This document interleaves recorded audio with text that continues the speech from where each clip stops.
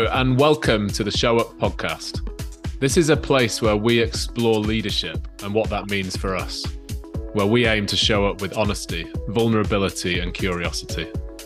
Use this space to explore what leadership means in your world and how you can show up to be the leader you want to be, whatever that means for you.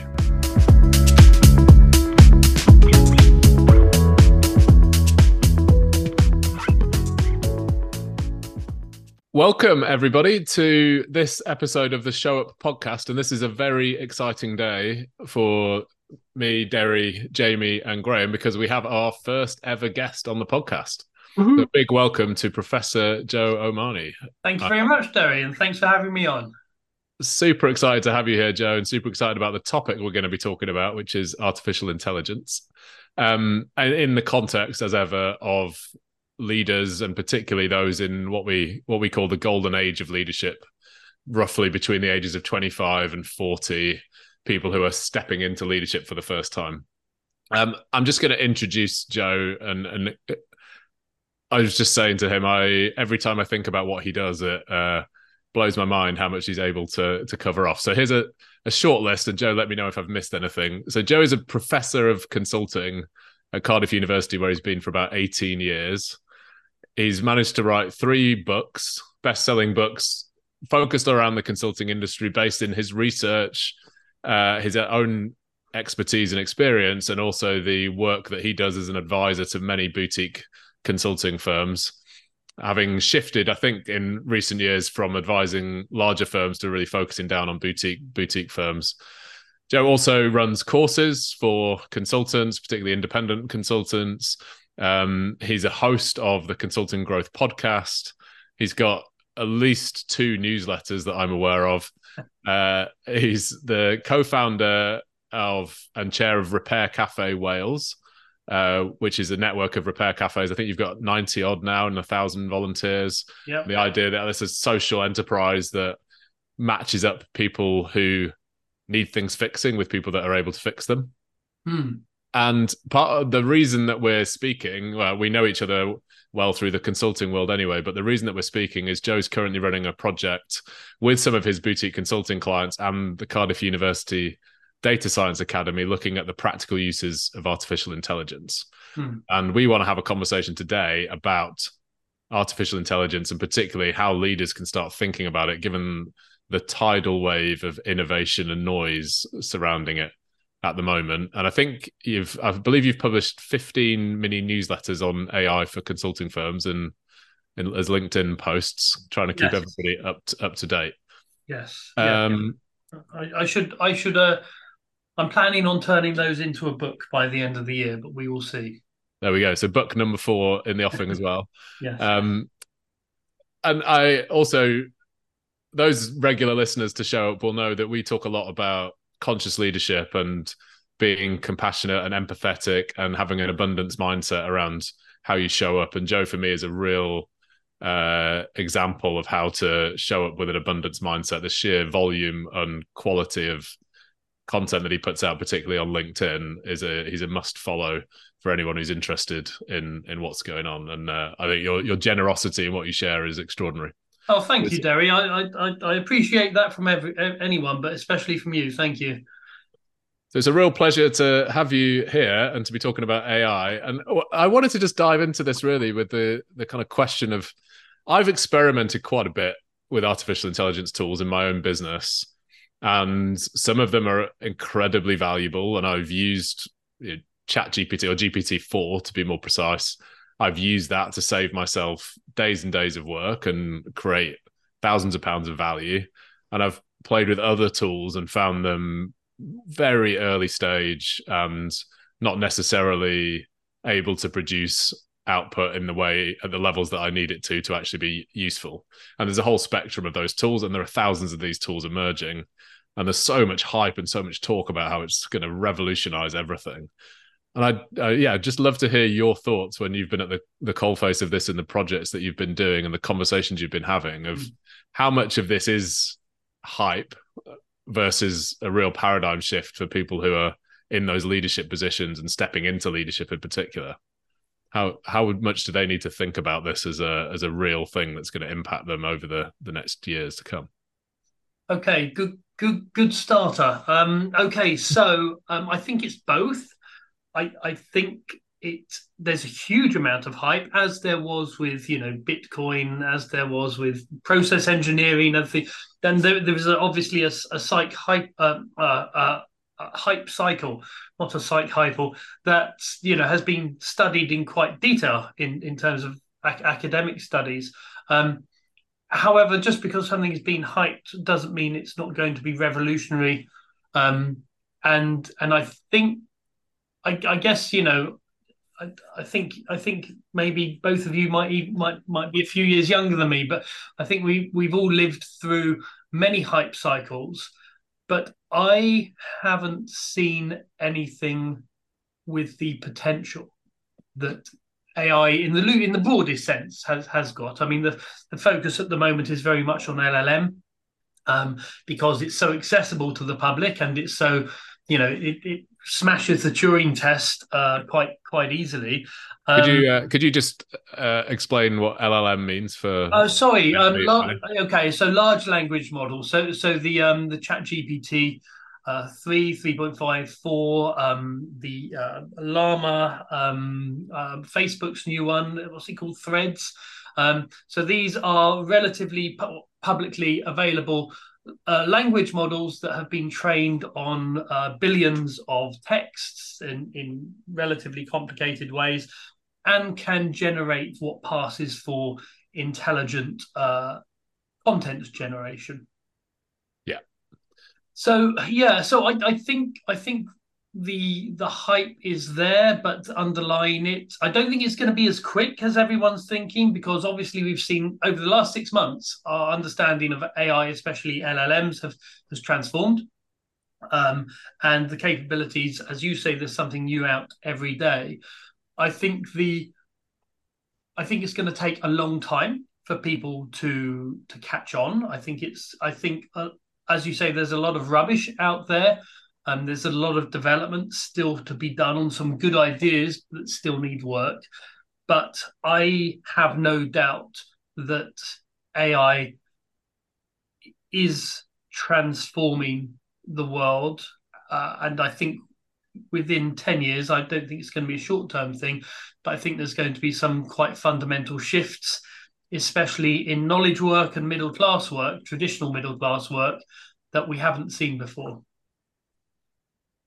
Interesting. So very much real from what you're seeing, but actually people maybe have a bit more time than they might feel they've got if they spend too much time on Twitter and X and LinkedIn with the dozen posts a day of how telling people they're getting left behind. Sounds like maybe people have got more time than they might think.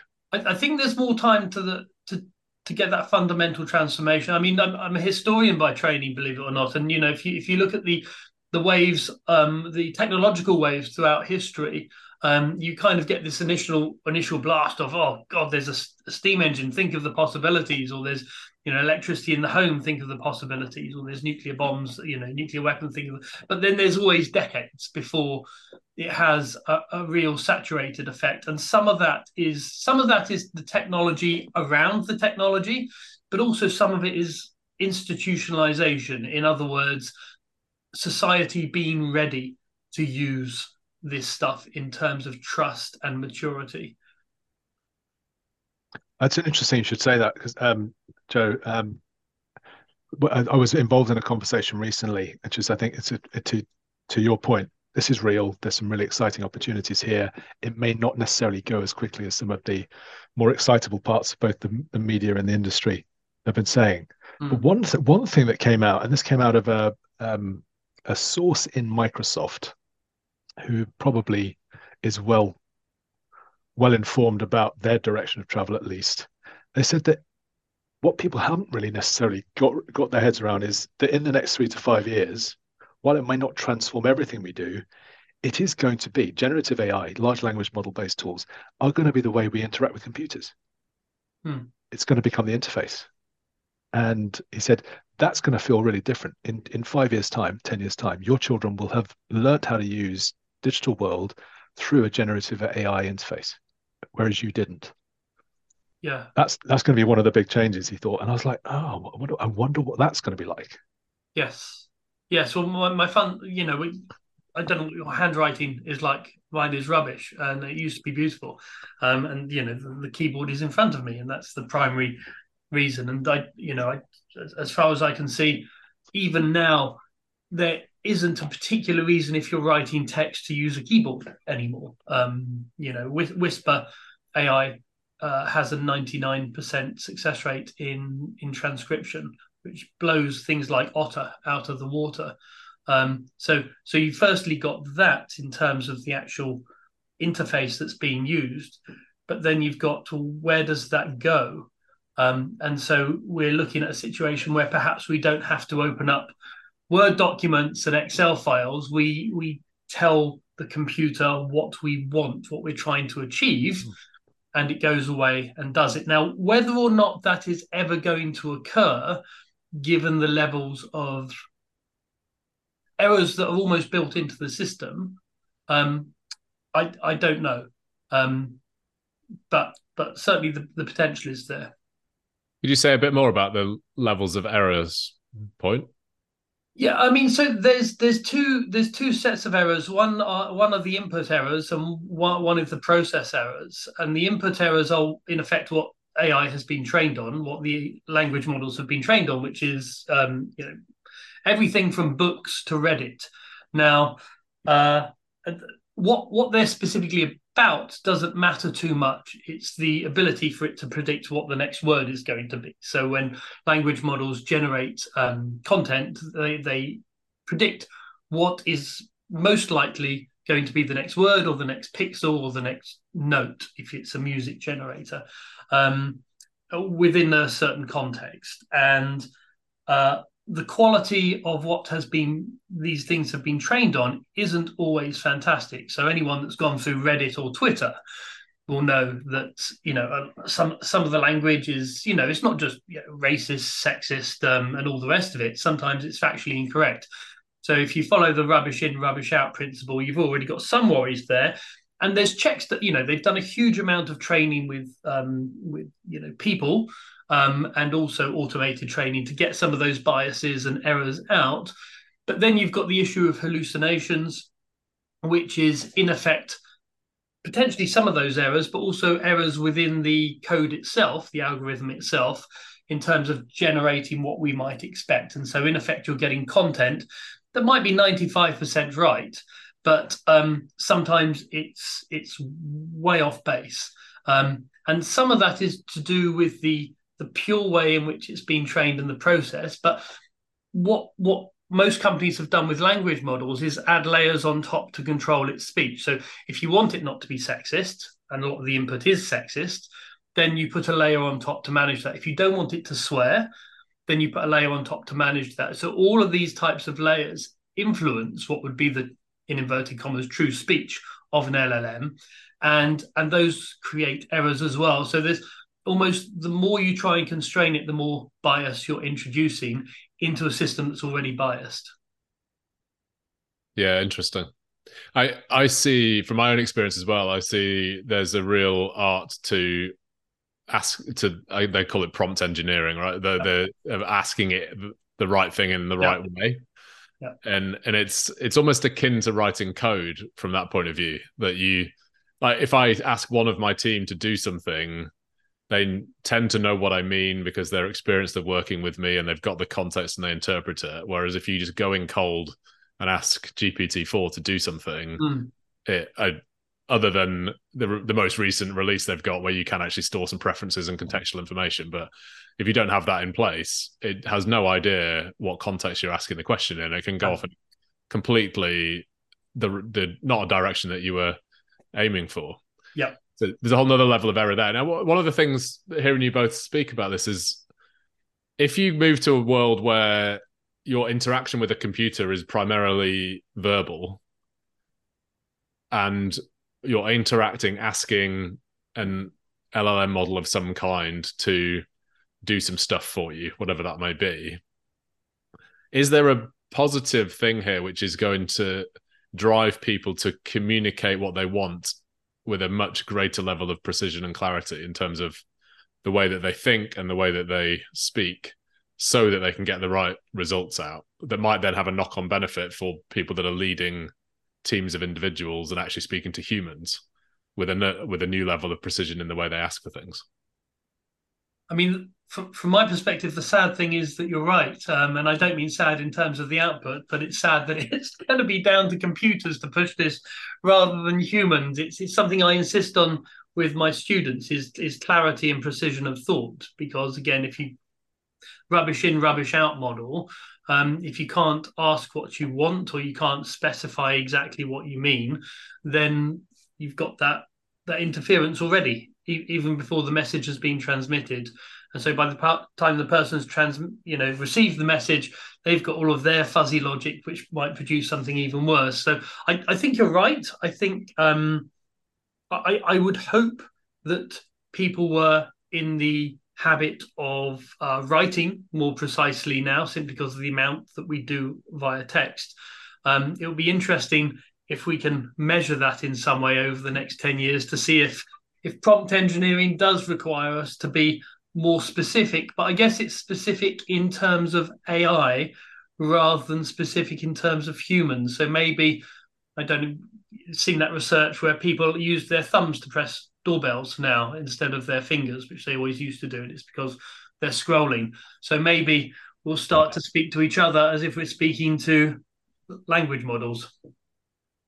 Yeah, I was just wondering whether that informed kind of evolution might mean that we start speaking in text speak, just depending on, and that would be terrible, because if I ended up speaking like my teenage kids, I don't think anybody would understand me. They don't understand me now, and I think it's just the rest of the population that I would start to sort of disappear away from in terms of ability to articulate. Just in terms of that evolutionary stuff, then you mentioned at the start you don't think it's going to potentially take us as not going to necessarily evolve as quickly or be adopted as quickly as maybe many people are thinking. What are your predictions in terms of the sort of almost like the milestones that we should be perhaps watching out for in terms of how this adoption is starting to unfold? I mean, the really interesting thing about AI, as opposed to any other form of product development, is that you can't predict when things will happen. You can train it. So they had no idea when AI would be able to have a conversation, and it went from 20%, which whenever someone released an AI chatbot, in effect, I would always test it because I wanted to see if it could answer my student essays. And for 5 years, it produced essays that ranged between 0% and 20%. And then 8 months ago, it produced a passable essay. And then 6 months ago, it produced a distinction level essay. And now it can produce an essay in any language instantaneously, of any length, and then mark that essay better than I can. And so so there's two things there. One thing is, wow, that's exponential change, because these models are learning at an exponential rate. But the other thing is that no one had any idea when that would occur. And it's the same with the ability of AI to code, the ability of AI to speak Mandarin, and the ability of AI to achieve general intelligence, so intelligence as we would know it. And so that's a really interesting, and what has happened is that it is continuously faster than anyone predicts, even the people that are actually building this stuff. And that's because of these massive feedback loops. As in the rate, the pace at which we hit those milestones is faster than we're predicting. Yes. Yeah, and we may be able to reasonably predict that pace will accelerate. Yeah, on some kind of exponential-esque. Yeah. I mean, there's two fundamental things here. One are the natural limitations of this, and we don't know what those are yet. We don't know whether I know hallucinations can be constrained significantly, but we don't know whether it's possible to remove hallucinations. We don't know if the risk of a specific hallucination in a specific application is, number one, going to be catastrophic. But the other side of it, and this is why I talk about institutions, is the liability of it. So if you're creating an AI for, I don't know, medical research or psychological support or whatever, and it hallucinates, well, one thing is the damage that it does. But the other thing that perhaps is more important to companies is the liability for that and where that rests. And so I think it's things like that that are going to constrain the adoption, rather than isn't it amazing technology, because I think already it's amazing technology. But I think there's a lot of companies out there that are very hesitant on all types of grounds: security, hallucinations, risk, liability, and lots of other reasons. It's fascinating you should bring that up. Thank you for kind of opening my mind to other areas around the sort of the constraint side of things. In that same conversation where I heard about something that Microsoft had as a view of the future, I heard that there were two things. One, there's a natural constraint right now, which is hardware, which is some of the processing power for some of the queries are 10 times the complexity and the drain on the hardware than anything that had previously taken place. And if you then multiply that up by obviously the hundreds of millions of queries that people are starting to run on this sort of stuff, suddenly we hit a natural buffer until at least the machinery can get more efficient, or we put more machinery out. And then you've got the question about energy consumption and all the rest of it and the footprint of this stuff. So that's one thing which I'm going to be fascinated to see how that starts to become considered when people go, it's really exciting, but I'm going to have to churn up a desert to put in a data center now to handle this stuff. And the other one was the one that you just mentioned around liability. This same group of people who were together were talking about some of the big corporates they were talking to, which may or may not be similar, but I certainly think from an individual perspective probably represent a similar kind of emotional response. There's a fear factor involved here, which is, as a corporate, they're worried about liability. They're worried about, are they ahead or behind the game? They're also not sure about whether what they are thinking of using it for, competitively or not, is ethically sound. They just don't know yet. And it's moving at such a pace that no one's really kind of been able to catch up and process that thinking in a way that allows, in this case, two people were pulled off stage almost minutes before they were going to go onto a panel to talk about something with an expert in AI, because their legal and PR people said, you just can't mention this stuff yet. Yes. Yeah. I mean, and it happens at every level. It happens at the individual level, the group level, the organizational level, and the societal level as well. And I don't think anyone is ready for some of these applications, and least of all society, where, you know, politicians and laws tend to lag 10 years behind the risk. And, you know, you mentioned, you know, the environmental impact, and you can also talk about the impact on jobs, and the risk with client data. And this is, you know, we forget, you know, we're not talking about, you know, foreign agents, as, you know, some parties like to call them, and the ability of this stuff to hack. It's remarkable, and it's getting better. Now, therefore, should we knock it on the head? Can we legislate for it, or do we rely on the responsibility and the social conscience of business? I mean, the latter doesn't have a great track record. No, and the former, as you rightly say, runs on 10-year cycles that can't cope with the pace of innovation. And you know, once the genie's out of the bottle, it's very hard to get it back in.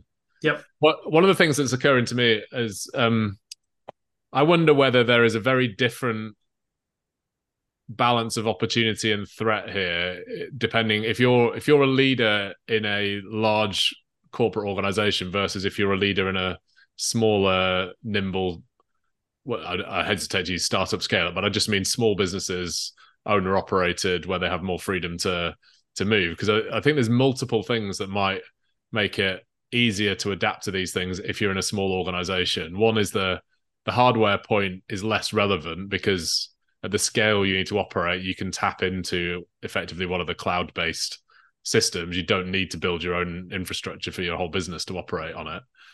Two is the cultural appetite for innovation and change, and the ease with which you can introduce new processes and new ways of doing things and new ways of approaching things in a smaller organization that is very, very difficult in a large organization. And 3 is the appetite for risk, which many small organizations are terrified of the liability that they face, but many are prepared to take risks that, they don't have legal teams and PR teams, and they don't have a particular reputation to protect, etc. So is there a different world here for like someone within one of the boutique consulting firms that you work with, Joe, versus someone in a larger corporate that Jamie is more likely to work with, for example? Yes and no, I think, and the yes is I agree completely with your points around risk and speed of decision making, and the reputational damage doesn't matter so much when you're tiny and no one's heard of you, as opposed to your EY and you've ploughed in $1 billion to this. So I think that so all of the participants in this AI project that I'm running, they're all boutiques. I got 5 of them, and every one I approached said, "Yeah, sure, we'll come on board. We'll give our inputs and stuff." Whereas if I had gone to Deloitte or KPMG, even the partners I know in those places, it would have taken 6 months to get permission if I'd got it. But on the other hand, there are things that PwC can do that a small firm can't. PwC can train its own LLM because it has enough data to do so, whereas most boutiques won't. Now, that doesn't mean that you can't fine-tune it or index some of your documents so that it uses them, but you're not. I mean, what Bloomberg has done with its data and producing its own model, and then in effect charging for access to that, is going to be a massive earner because it gives better insights. And so you're almost talking different ballparks. And what I'm seeing in boutiques is very much sort of juniors saving a bit of time, double checking their quality in terms of operational tools. Whereas in the larger firms, I'm seeing whole product suites and whole service departments focused on AI, especially as a service for customers. So it's either building specific stuff for them, or it's a service that's enabled through AI. And I don't think boutiques have really caught up there because there's so much investment that's needed. Yeah, that makes a lot of sense. Yeah. What do you? I'm just going back to the bit of research that you're involved with right now. What are the big ambitions? What are you hoping to learn from that piece of work? So one of the things I've learned is that no matter what idea you have, there'll be an app for that before you've even got out of bed. So because I'm quite well established in the consulting industry, every week I get a AI entrepreneur come to me and say, "I've got this brilliant tool for consultants based on AI, and it's going to do this and it can do that." And 9 times out of 10, I'll point to something that already does it. Or you can see that within a matter of weeks, the big players will already incorporate it free of charge. So the great example is coding. I had several consultancies, sort of entrepreneur types come to me and say, "Hey, I've developed this great new thing for consultants for coding." I just said, just wait a month and it will be there free of charge. And it is. So I would say 8 out of 10 business models, new business models that individuals are creating are being usurped. So that's the first thing it taught me, is just think a little bit logically. If your business that you've created, your SaaS offering or whatever, is in effect a wrapper around ChatGPT or Llama or whatever, then GPT will offer it free of charge at some point because it costs them virtually nothing to do so, and it will be better than what you can do and more trustworthy. So that's the first thing. In terms of this specific project, I started off thinking, well, let's design, in effect, a chatbot that learns from local data. So you've got an organization, it's got a whole load of PDFs. Let's get it to fine-tune, in effect, using those PDFs. Now, that's already been done at least 20 times from what I can see.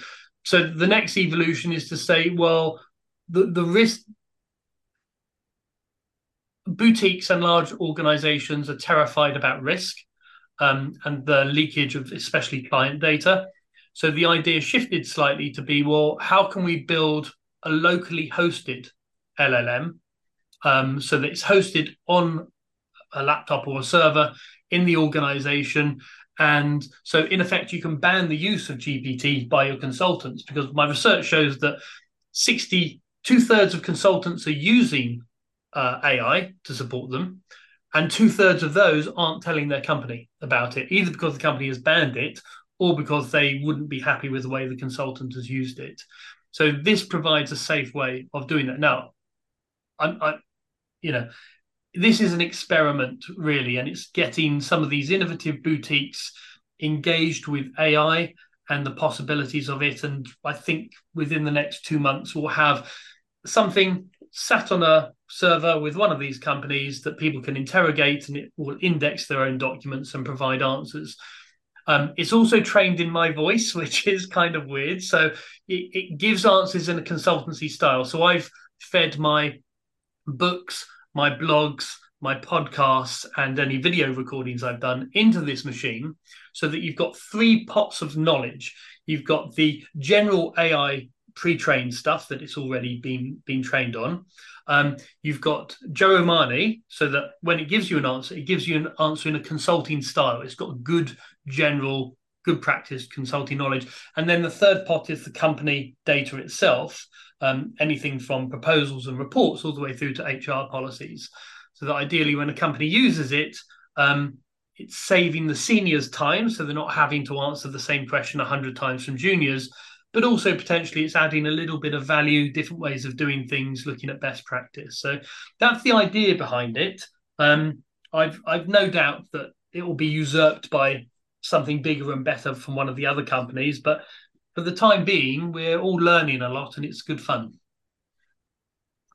Thank you. It sounds like it sounds amazing. Sounds like the firms that you've. I was interested that you said every firm you approached was keen to be involved. It sounds like you're seeing a real sort of attitude of embracing and innovating and experimenting with this stuff amongst your clients. Or were those hand-picked firms that you approached? Yeah, I mean, they were. I wanted firms of a certain size because I wanted them to have certain amounts of information. Also, very small firms just don't have time to experiment with this type of stuff. I often find.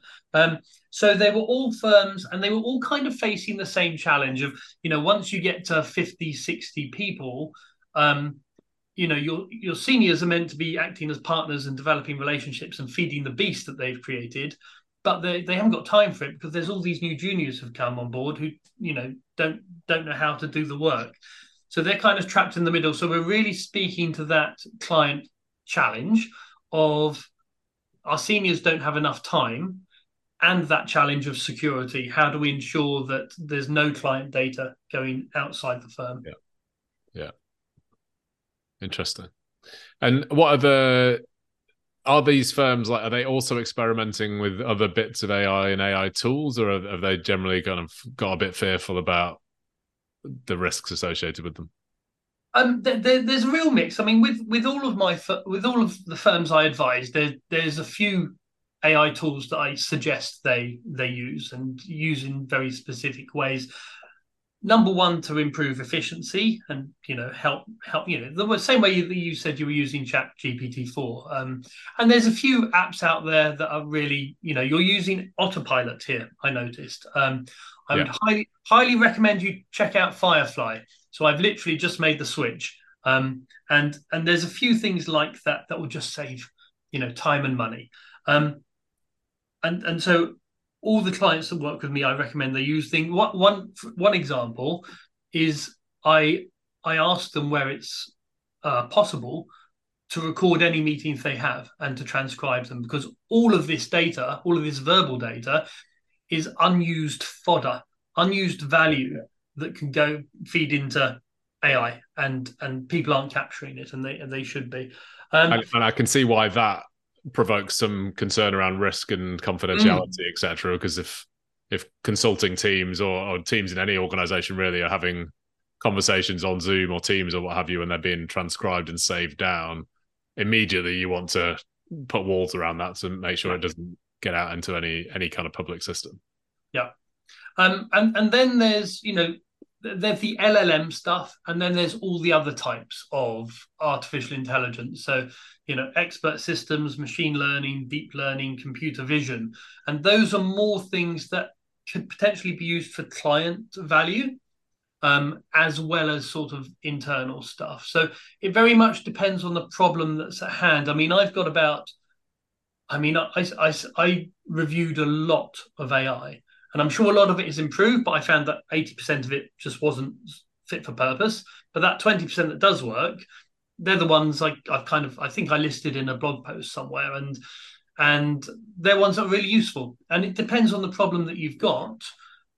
And obviously, the more client-facing stuff, the stuff that isn't about productivity, is really looking at ways of delivering better value to clients, or perhaps even new service lines, can be a little bit more complicated.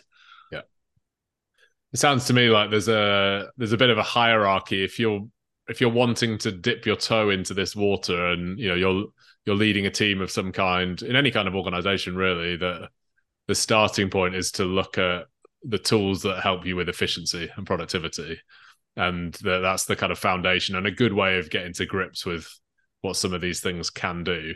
I use GPT-4 quite a lot these days, and my wife now often says, like, "Oh, can you ask your AI buddy about something?" And even she wanted to put together a themed treasure hunt for the kids one afternoon, and she was like, "Well, I'll just ask GPT-4, like, give me some clues for a treasure hunt on." I think it was an Octonauts theme. Wow. That, like, efficiency around the home, So that's so cool. Did you claim credit for it though? No, I was very open. Yeah, I will. I'll always admit that to my wife, at least. So firstly, that's brilliant. But secondly, specific tools. I realise it would probably be useful for me to just. A few to list. PlusDocs, Mockup, NanoNets is very interesting. Table Convert allows you to use tables for GPT-4. Fireflies that I already mentioned. I've just created a Joe Omani bot using Hansei, HANSEI. So there's a whole host of specific apps. But then there's, as you said, a hierarchy where you might want to go and specifically code out a project using AI. Yeah, I think I was talking more about the kind of, like, do those bots, the ones you just mentioned, the apps you just mentioned, do they kind of broadly fall into that efficiency and productivity bucket of, like, we can just get stuff done better? I think there's then a level which is more around creativity and innovation, and I guess being able to do things that you can't currently do. So maybe that's something like using AI to write code and create new things for you. So I can't code, for example. I haven't yet used AI to actually write code and try and build something using that, but I'm aware of examples of people doing that. That for me is a level above using GPT-4 to structure a whole bunch of text that I've dumped into it, or to generate new ideas to stimulate thinking around blog posts, for example. Yep. So there's that efficiency and productivity baseline, and that useful set of tools that I think is very useful, because you've filtered that based on the 80% that don't work down to here's a bunch that are actually useful and can do what they say, to a level that is of acceptable output quality.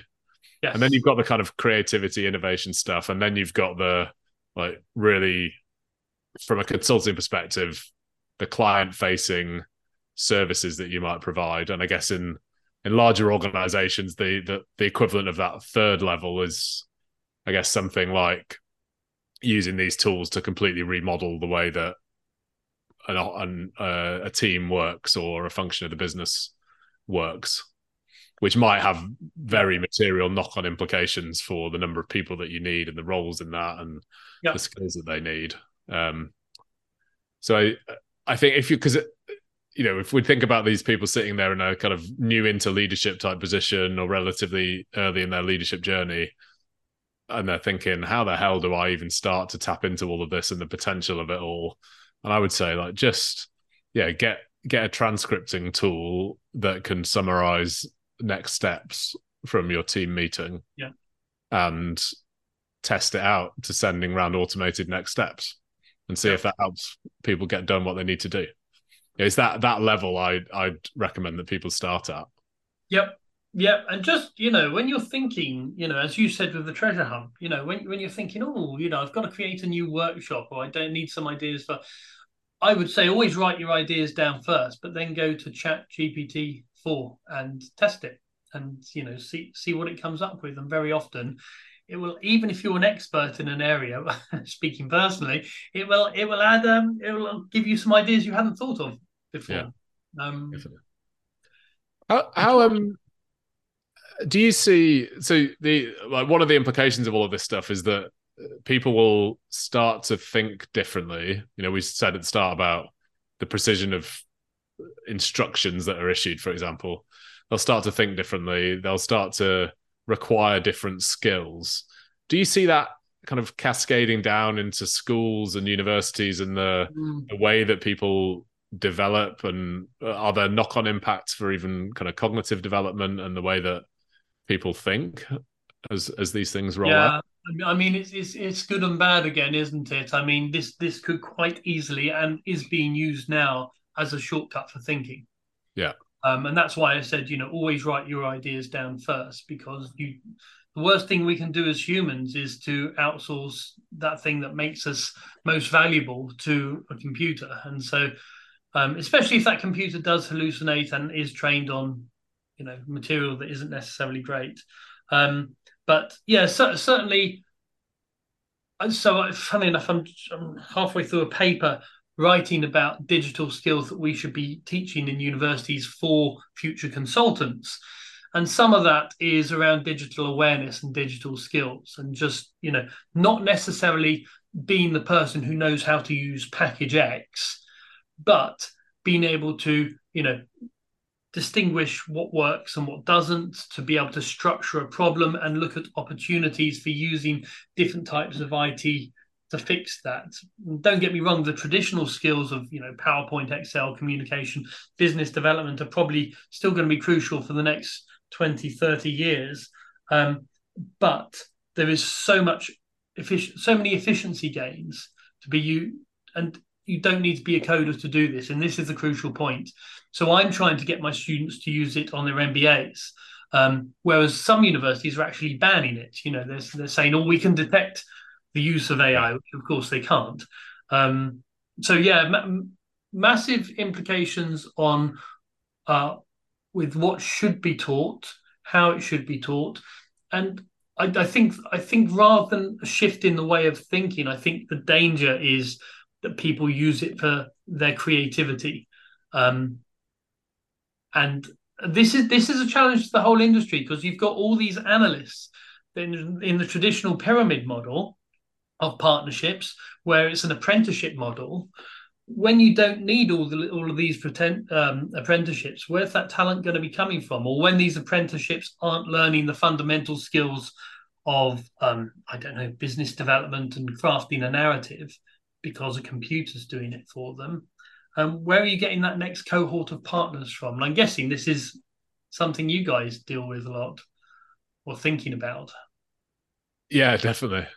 I have a slight fear of a bland dystopian future where creativity just dries up and everybody's using these tools to regurgitate the same answers in the same tone of voice and the same I really hope we don't end up there, and I think there's enough human drive to not end up there, but it's a fear for me of the generic consistency of the output from LLMs.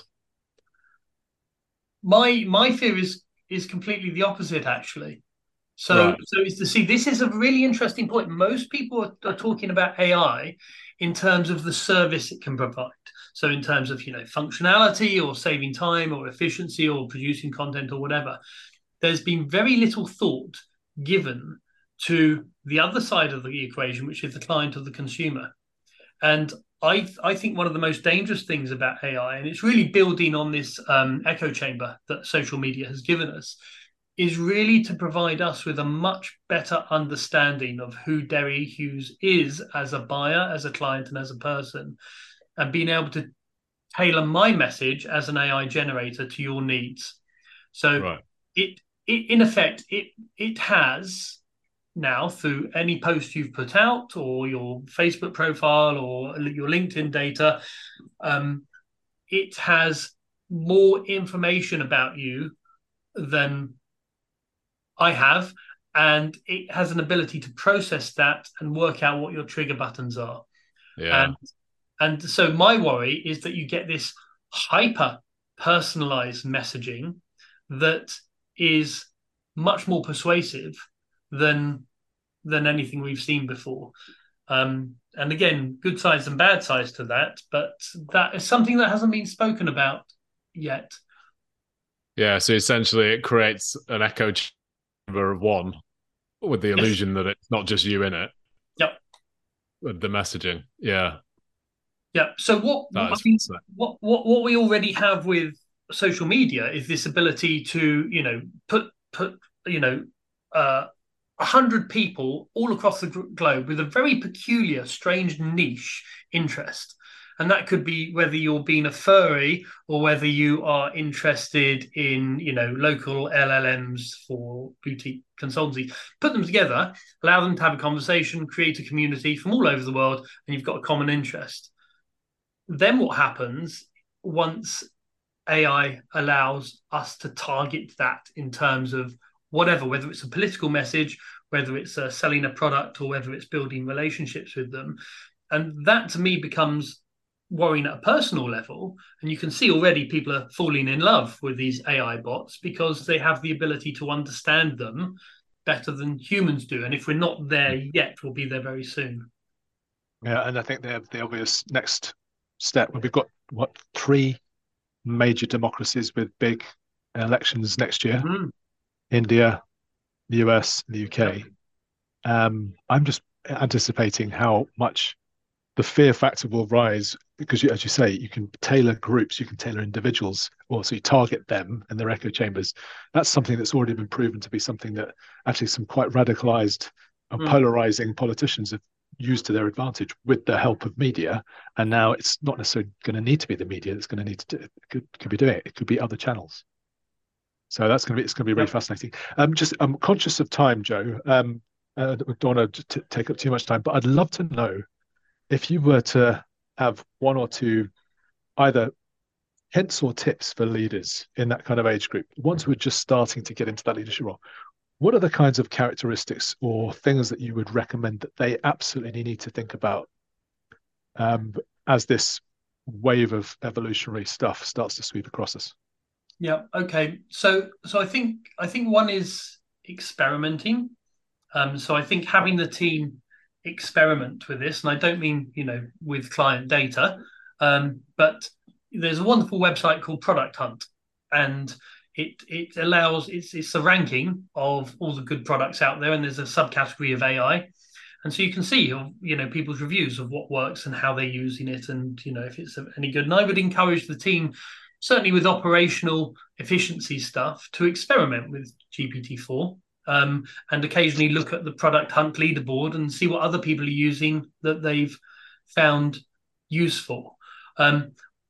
I don't think you need to run out and hire data scientists, because I think for most consultancies, of the boutique style, actually this stuff is fairly intuitive and doesn't need coders to make it work. The second thing is to think with this. Remember, I was talking earlier about sort of digital maturity in terms of consultants understanding what's available. And that's to really think seriously about what data they have and what data their clients have.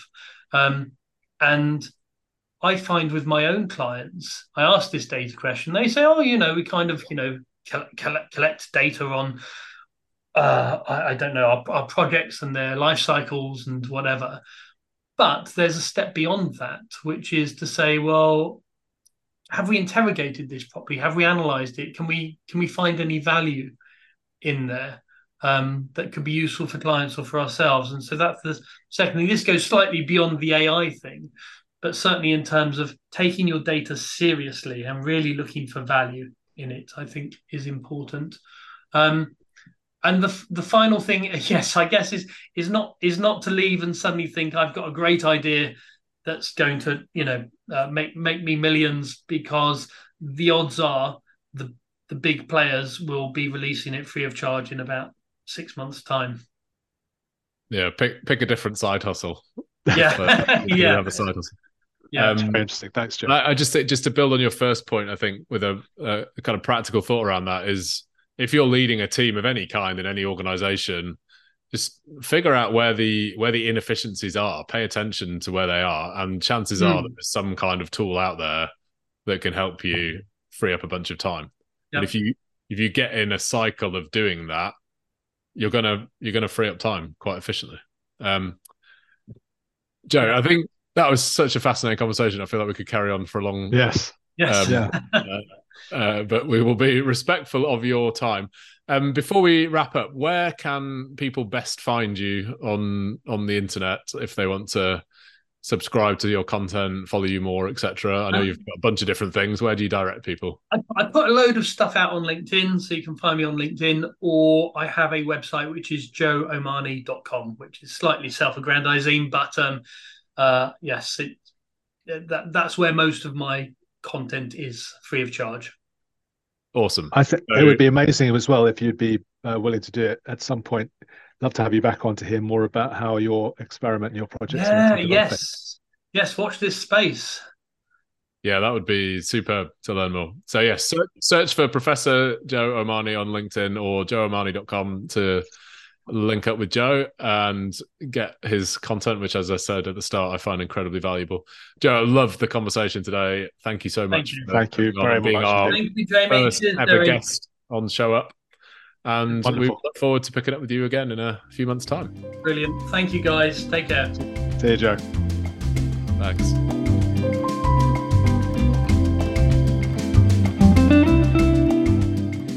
Well, gentlemen, hot off the time that we've shared with Joe Omani and his thoughts on AI. I'm absolutely fascinated to hear what your reactions have been, or your reactions were through that conversation with Joe. Yeah, I loved it. I found it really interesting, very thought-provoking. Threw up a bunch of perspectives that I hadn't really considered before on the whole topic. And yeah, just really found it energizing and interesting, and a little bit scary about like, what do I do next personally in my kind of leadership role now with all of this stuff. But yeah, it was great. Jamie, for you? First of all, as a person, what a guy. I often have an image in my mind of what a professor of anything will be like, but one of the most accessible, relatable, articulate, personable people that I've had the great pleasure of meeting about a topic which actually can be at times quite dense and hard to sort of make sense of. He was across the whole thing.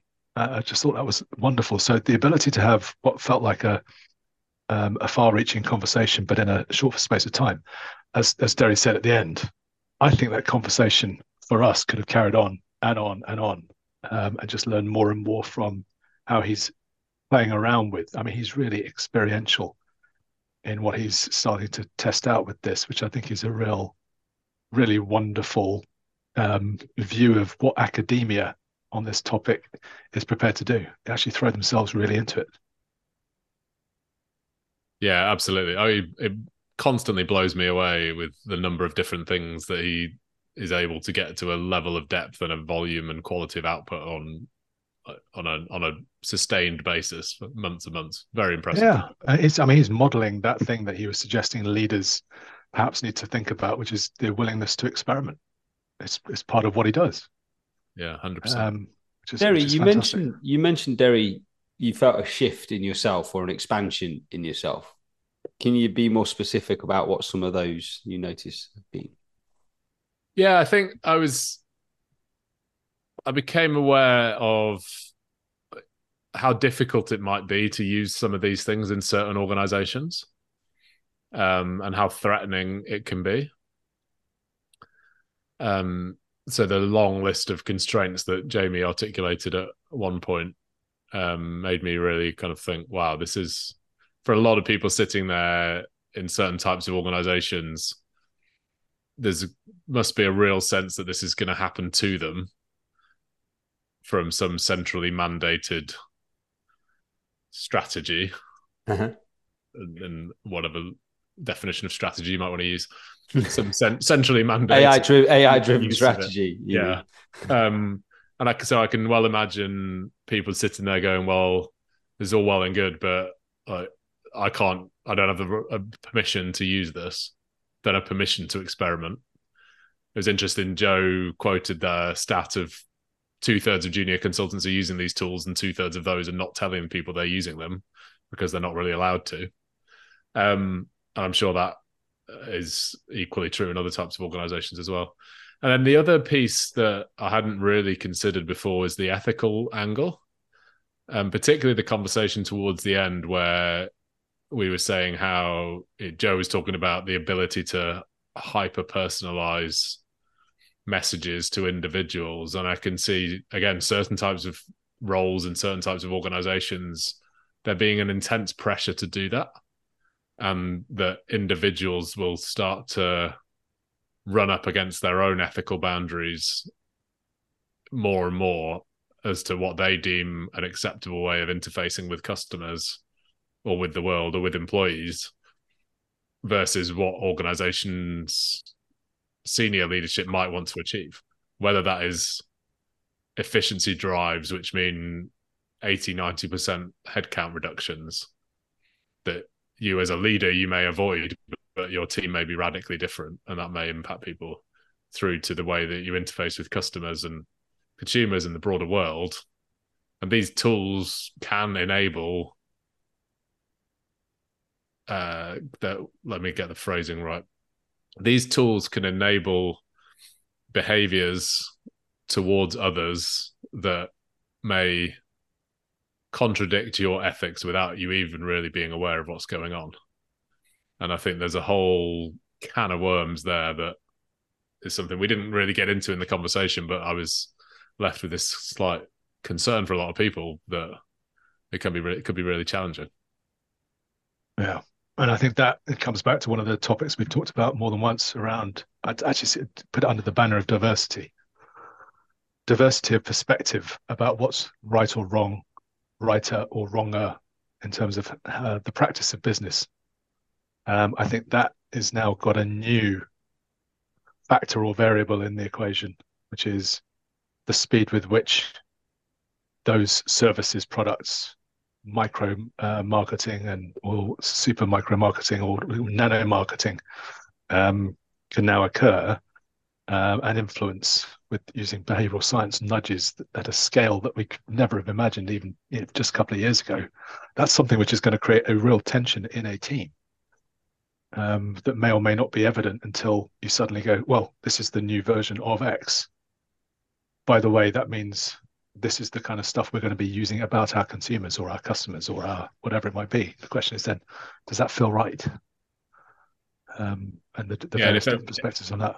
If everyone's living in their own individual echo chamber that's reinforcing their view of the world and their beliefs of the world, then that's going to accelerate this polarization of thought. Yeah, it's fascinating. Yeah, it's funny because one of the questions I wrote down was, how do you think leaders can leverage time to take a more balanced view on the opportunities and risks AI offers? And I noticed through the conversation that to me started to then expand to this idea of ripple effect management as well, which I think what you boys are both talking to is that this drop in the ocean or that AI is, or a nuclear bomb, as some might argue, it could be. And I think Joe even used the term nuclear bomb at some point in the podcast. But this idea of this big disruptor coming in, how leaders can start to think about not just what it does and what the opportunity is, but what impact that's going to have and balance some of that there. Felt like it was quite present. Now, I wanted to pick up on one specific point with you boys and get your thoughts from a kind of practical point of view. Because what I picked up was that there was a real opportunity for leaders to lead something in the adoption of AI into businesses. And Derek, you talked about it and the thoughts that stimulated us as well as you did, Jerry. So my question is, in training LLMs, which seem to be the predominant AI tool used in most business these days, it's the one that's been socially adopted as an approach. So in training LLMs, how can leaders ensure they balance out bias? They can't ensure they balance out bias. What do you think they can do then? I think it's an extraordinary problem. It's well documented that ChatGPT has a heavily left-wing bias in terms of what it's been trained on and the types of things it will do and it won't do. One of my concerns is if you train an engine like this on all of your internal documentation and all of your transcripts of, say a leader's sitting there now and they're like, right, 5 years time, I want to have an internal LLM based on all of our content. So I'm going to start recording every single call that we do and transcribing it so that we can then feed that in along with all of our documents, et cetera, in exactly the way Joe described. You're then training that document on the ways that you've been thinking. And that might introduce a bunch of bias, but it's also going to be very difficult, I think, for that the AI that emerges off the back of that to really understand some of the evolution in thinking that has gone on and the way that processes and propositions and solutions have evolved over time. And it's going to be heavily biased towards the certain types of people in that organization who are contributing the most. And those people are then going to have their thoughts reinforced because suddenly the junior teams are going to be trained on the thinking of the most vocal and prolific senior folks. And it's going to be embedded deep into the training tools and thought processes. So, I mean, again, you're creating a bit of an echo chamber based on a very small number of vocal people, I suspect. I think you've actually just almost answered the question indirectly about what can leaders do, though. And they can't necessarily solve the problem or the outcome, but they can focus on the intention. Awareness that there's inherently a bias, awareness that it will ultimately, if we feed the machine, echo what we've already taken into that particular paradigm or context, which is our own biases or the historical institutional bias. So if your intention is, how do we now, knowing that that is the case and being aware of it, how do we do our best to make sure more voices are heard? There is more effort taken to surface where those biases might be. There is more corrective action if certain biases are detrimental or discriminatory through things that we are either conscious or non-conscious of. If that intention becomes the focus, then I think it's probably the best a leader can do. Because I think, as you said, Derry, to be able to eliminate it, it's just like trying to eliminate bias in real life. You probably never could. But if you can focus on the more positive intention, I think that's about where leaders at this stage can really focus something practical from my perspective. So does that enhance the value of a cognitively diverse team? Mm-hmm. So if you've got this backdrop of the training material is based on what everyone has always said in the organization you operate within, if that training material is fed into a cognitively diverse team who feel enabled and supported to challenge it as appropriate and bring their own voices in, it potentially enhances the value of the diverse team, and it ups the ante in terms of the skill required to lead that diverse team and bring in different voices with enough authority to challenge what will become, the Bible of that organization. And well, this is the collective wisdom of the people who have been here before you. To then make it safe for someone to directly challenge that is difficult, I think. It's going to be difficult. It increases the size of the challenge, but actually, as we're talking about an accelerometer here, of progress, particularly focused on efficiency, perhaps even beyond that.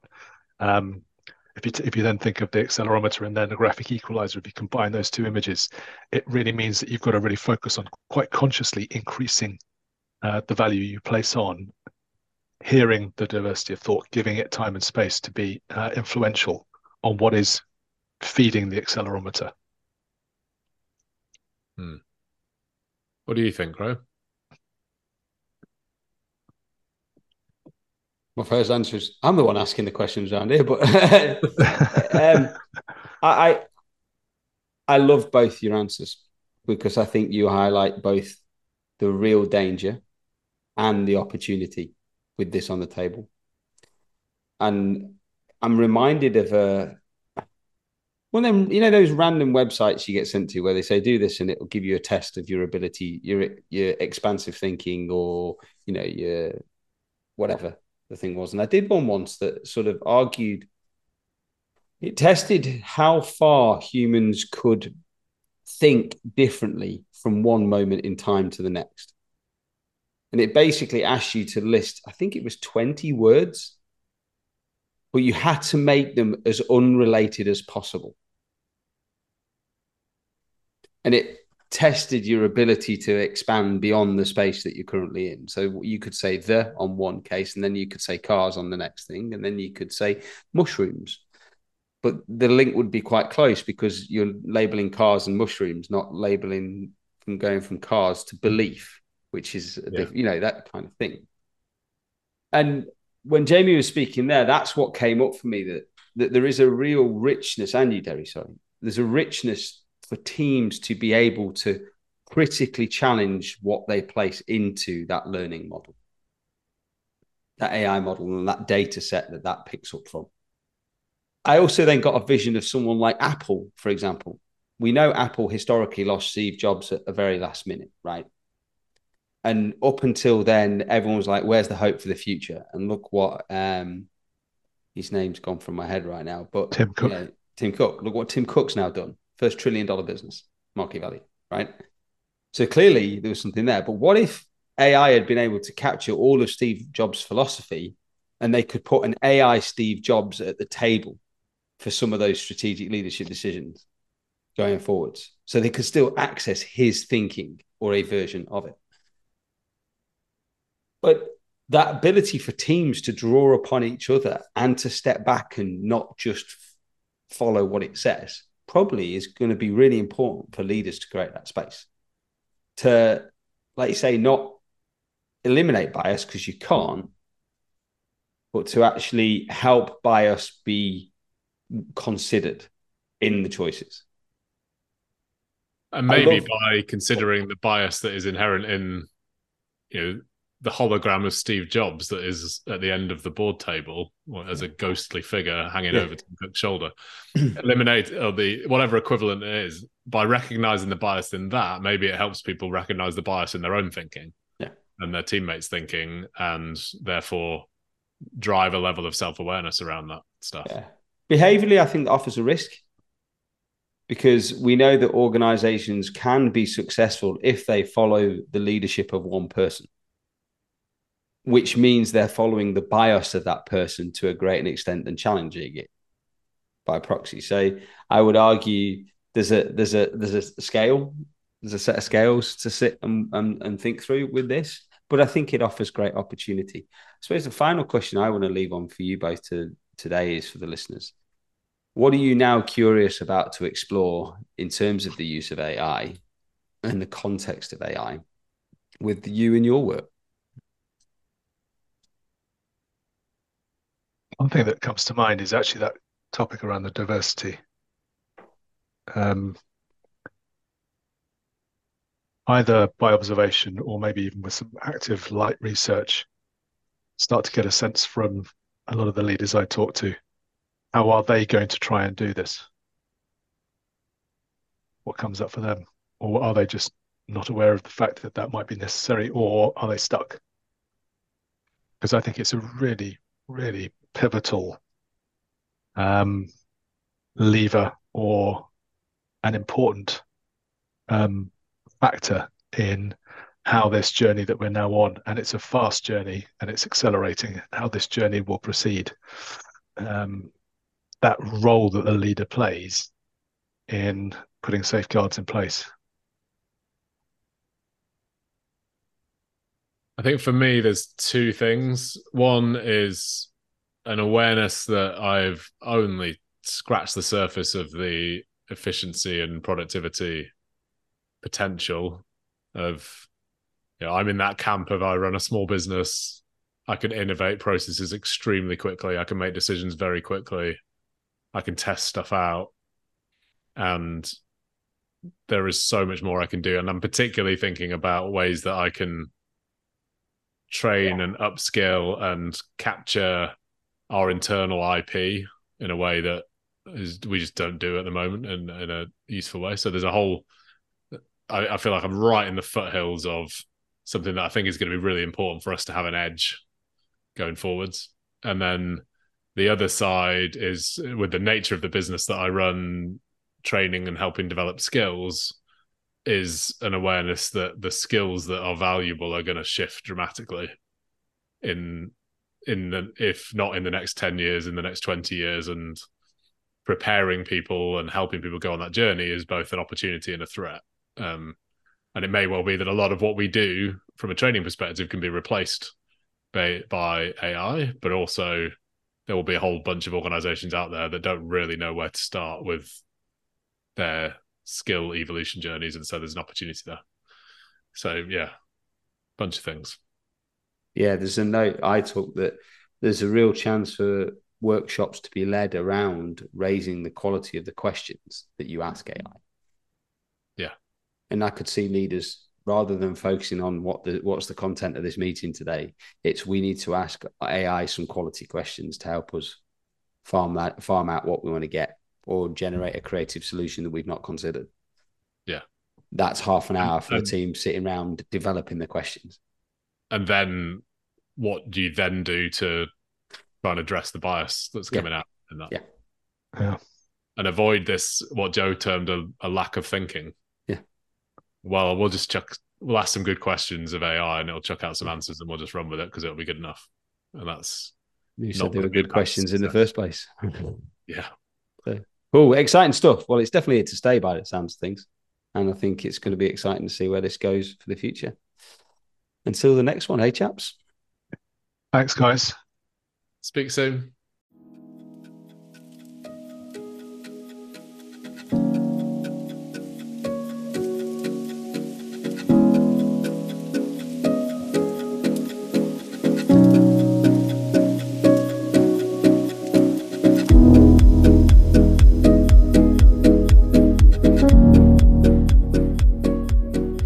Find any of the subjects we cover in this podcast spark inspiration, curiosity, or concern within you, do drop us a line.